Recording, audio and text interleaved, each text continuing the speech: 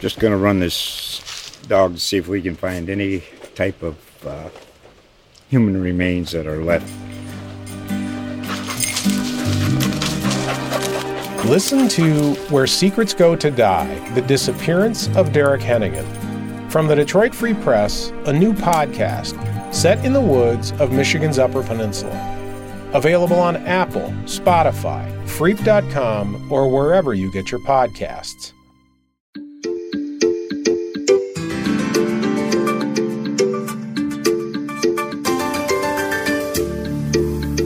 Welcome to the COVID What Comes Next podcast with Dr. Ashish Jha, Dean of the Brown University School of Public Health and a globally respected pandemic scientist and physician. Every week here, Dr. Jha will analyze events of the previous several days and offer his assessment and guidance for what lies ahead.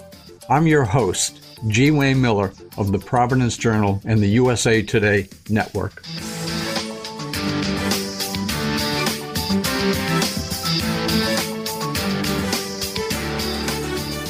Ashish, hello. Good to see you again. It's been a month. Wayne, it's great to be back, and I'm sorry it has been a month, but I'm glad we get to reconnect. So a lot has happened in that month, and let's get right into it. In some states, infections, hospitalizations, and deaths are on the rise, and in the case of Texas and Florida, dramatically so. So can you give us your overall assessment of the pandemic in America today at the start of the month of August? Yeah, absolutely, Wayne. And I would say that about a month ago, I think it became clear this is where we were heading. We've got an incredibly contagious variant, the Delta variant, now spreading throughout the whole nation. Infection numbers are going up pretty much in every state in the country. But in states that have low vaccination numbers and not a lot of public health restrictions, those numbers are exploding. And so we see that in Louisiana and Missouri and Arkansas, but we also see it in a couple of the big states you mentioned. Texas numbers are rising quickly. Florida is just in terrible shape, more infections and hospitalizations right now than they have had at any point in the pandemic.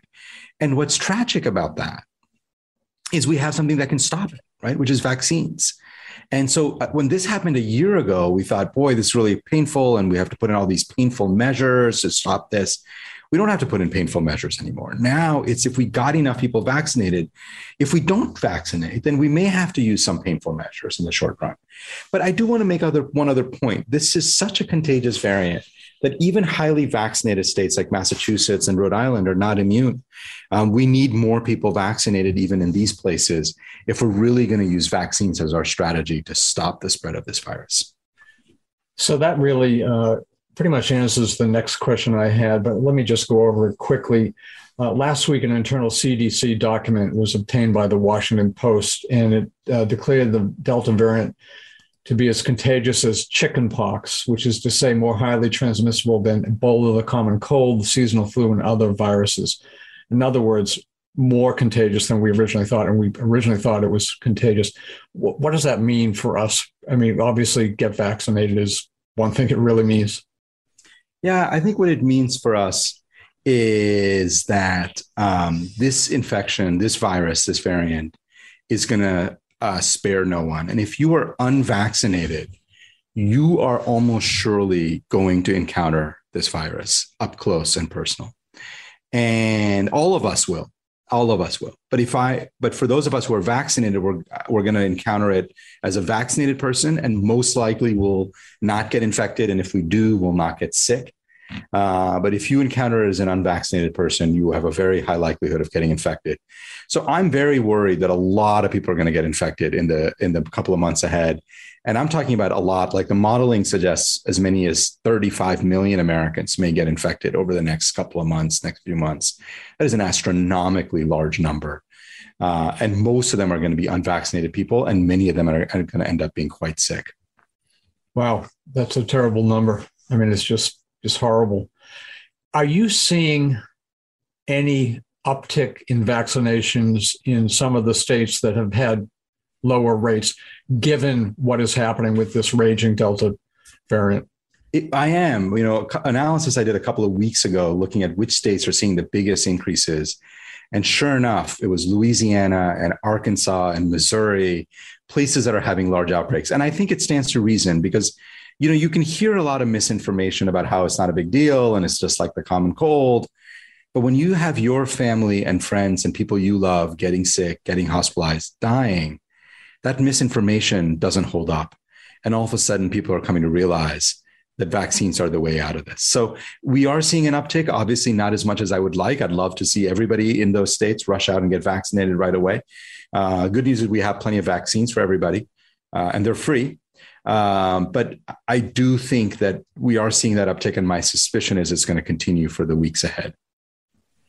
Some parts of the country and indeed the world are seeing record numbers of infections, hospitalizations, and even some deaths of children and young people. Why is this happening, and what can be done? Yeah, it's a really good question about what's going on with kids. So, the kid thing, Wayne, is frustrating because there are two sets of issues going on. First, as you know, we had a whole year of minimizing the infection of kids, saying, kids don't get sick, it's no big deal. Kids don't, thankfully, get very sick, but some of them do. And we want to be careful with kids. And the big question people are asking me right now is the Delta variant particularly bad for kids? That do kids get sicker with the Delta variant than they did with Alpha or the version from last year? The short answer is I don't know. Like, we honestly don't know. We've been scouring the data. We don't have good data on this. So then people point to the fact that a lot of kids are getting hospitalized and in ICUs and say, how do you explain that? And the answer is because a lot of places are having very large infection numbers. And so if you have a massive surge, kids are not immune. They're going to get infected. And most of them will do very well, but a small number will end up getting sick and hospitalized and in the ICU. And is that worse than it would have been if we saw similar infections with Alpha or the other variants? I don't know. So it's an honest, I don't know. And of course, what that means is until we sort it out, we should continue doing what we can to protect kids. So this question comes from one of our editors, and it's a good question. And I think it speaks to the variation in the Delta variant around the world. And here's the question. What do you make of the data in the UK where they had a big Delta case surge with no surge in deaths? And now cases are falling again, despite the fact that nearly all restrictions have been abandoned. And that seems to be an anomaly. But anyway, tell us about that. What does that mean? Yeah, two things. So gentle disagreement on no surge in deaths. Definitely the death numbers were much, much better than they would have been had people not been vaccinated. UK is even better vaccinated than we are, quite a bit better now. But despite that, they definitely saw a pretty big uptick in deaths, but nothing like what you would have expected if this was pre-vaccination times, right? Because the most vulnerable people are vaccinated. So that's why you get a little bit of a split between cases and deaths. The big question that everybody's asking is, why did it turn around? About 2 months after it started rising, why did we see UK turn around? And the short answer is we don't know. And I want to give you some major theories. One theory from friends in the UK is that as hospitalizations really started rising and deaths started rising, even though there were no policy restrictions, people started changing their behavior. We see this, that we see people stop going out to packed restaurants. We see people having smaller gatherings. So there's a behavior change, even if there's not a policy change. That's possible. I don't know that I feel like that explains all of it. There's another group that says that we've seen this with Delta, that after about 2 months of big surges, Delta tends to kind of peter out, that enough people get infected in a region that you don't keep going. I don't know that I've got clear evidence on that either. Obviously, I hope that's true because we're a month into our surge, and I'd love it if another month from now it all peaks and starts coming down. So I would say we don't totally understand the UK data. I'm hopeful that it means that maybe we will see our surge peak and turn soon. We're going to keep our fingers crossed, but we also have to be careful and try to protect people until that happens. This seems to be another example of science. While science knows many things and can do many things, this virus and probably other viruses as well, there are still unknowns. I mean, you just never reach, I guess, an absolute, we know 100% about everything of the behavior of this virus. Is that correct? And part of it is it's a novel virus, right? So it's a new virus. We've never dealt with it before. Second, is the virus is evolving. I know a lot about the version that was around last summer. This version is pretty different. And so the virus keeps evolving. Now we keep keeping up with it. We learn new things. I think we will understand it better over time. But this is the reality of fighting a pandemic in real time. And I think one of the most important things that we in public health and science community can do is be very honest about what we don't know. The number of people who have very strong theories about what's going on in the UK, I always say to people, if you have someone who can tell you exactly how this pandemic is going to play out over the next 6 months or a year, don't listen to them, because none of us know for sure. We know a lot. There are things we can be pretty confident of, but there are a lot of things we can't be confident of because the virus continues to evolve and change. Can you explain what breakthrough infections are? We've hit on this before, but Yeah. I will say that I'm so confused, and we're getting a lot of questions from people. What are they? And Sure. what are they? And what do they mean? Yeah, what do they mean? Yeah, thank you. Yeah. So breakthrough infection is the idea that if you're fully vaccinated, you still get infected and you get symptomatic. Now, we call it a breakthrough because the idea is you're vaccinated, you shouldn't have the infection. But if you look at the clinical trials, these vaccines are about 95% effective. And by the way, we think with the Delta variant, which is a little bit more contagious or a lot more contagious, we think the effectiveness of these vaccines may be more like 75 to 85%. Still really good at preventing symptomatic illness. But the way I think about it is if you have tens of thousands of infections happening in unvaccinated people and about half the country is vaccinated, don't be surprised if you have a few thousand infections happening every day in fully vaccinated people, because no one said these vaccines are 100%, they're 80 or 90%. Sounds like a lot, it is, but you're still going to have breakthrough infections. Most breakthrough infections are mild, right? You have a cough, you have a bit of a runny nose, but I'll be honest with you, there are people I know who've had really miserable breakthrough infections, 3 days of fever to 104 degrees Fahrenheit, in bed for 5-7 days, 2 weeks to recover. Those are the more extreme cases, but that does happen. Very, very rarely a breakthrough infection is so bad somebody ends up in the hospital or even ends up dying, but those are extremely rare. So what has happened is that vaccines have turned this virus into something that for most people means no infection. Some people, they will get an infection, but most of those people will do very, very well. That's what a breakthrough infection is. Not to be trivialized, but not to be feared either. What about booster shots? We've talked about this before, and we're hearing anecdotally that there are some people who've gotten 2 doses of Pfizer and Moderna or 1 of J&J and are going places that maybe don't keep careful records to get a 3rd shot in the case of Pfizer and Moderna, or to get a Pfizer and Moderna 2nd shot if they took J&J. Are you hearing this? And is this good, or what's your take on it? This is complicated, and I'll give you the right answer, kind of the official answer, and I'll give you how I think about it. The official answer is nobody should be getting a booster until the FDA makes a determination. And I do believe that, by the way. But here's what's happening, Wayne, and I think we have to live in the reality-based world. The reality-based world is there are a lot of smart people out there who are looking at the fact that Israel's giving boosters to everybody over 60. Germany is now giving boosters to people over 60. The UK is starting to give some boosters.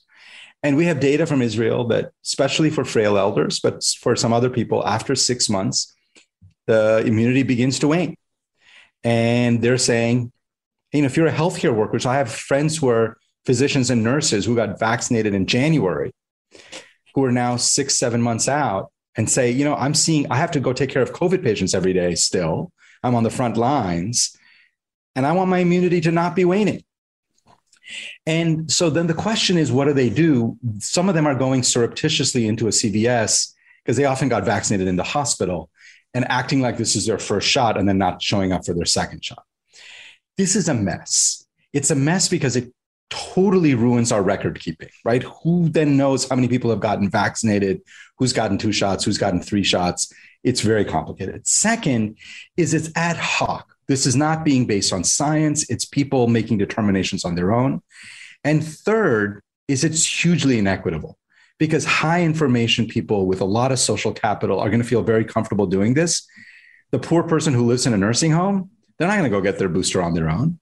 So I feel like FDA is sitting on this data. They should make a determination. They should make it public.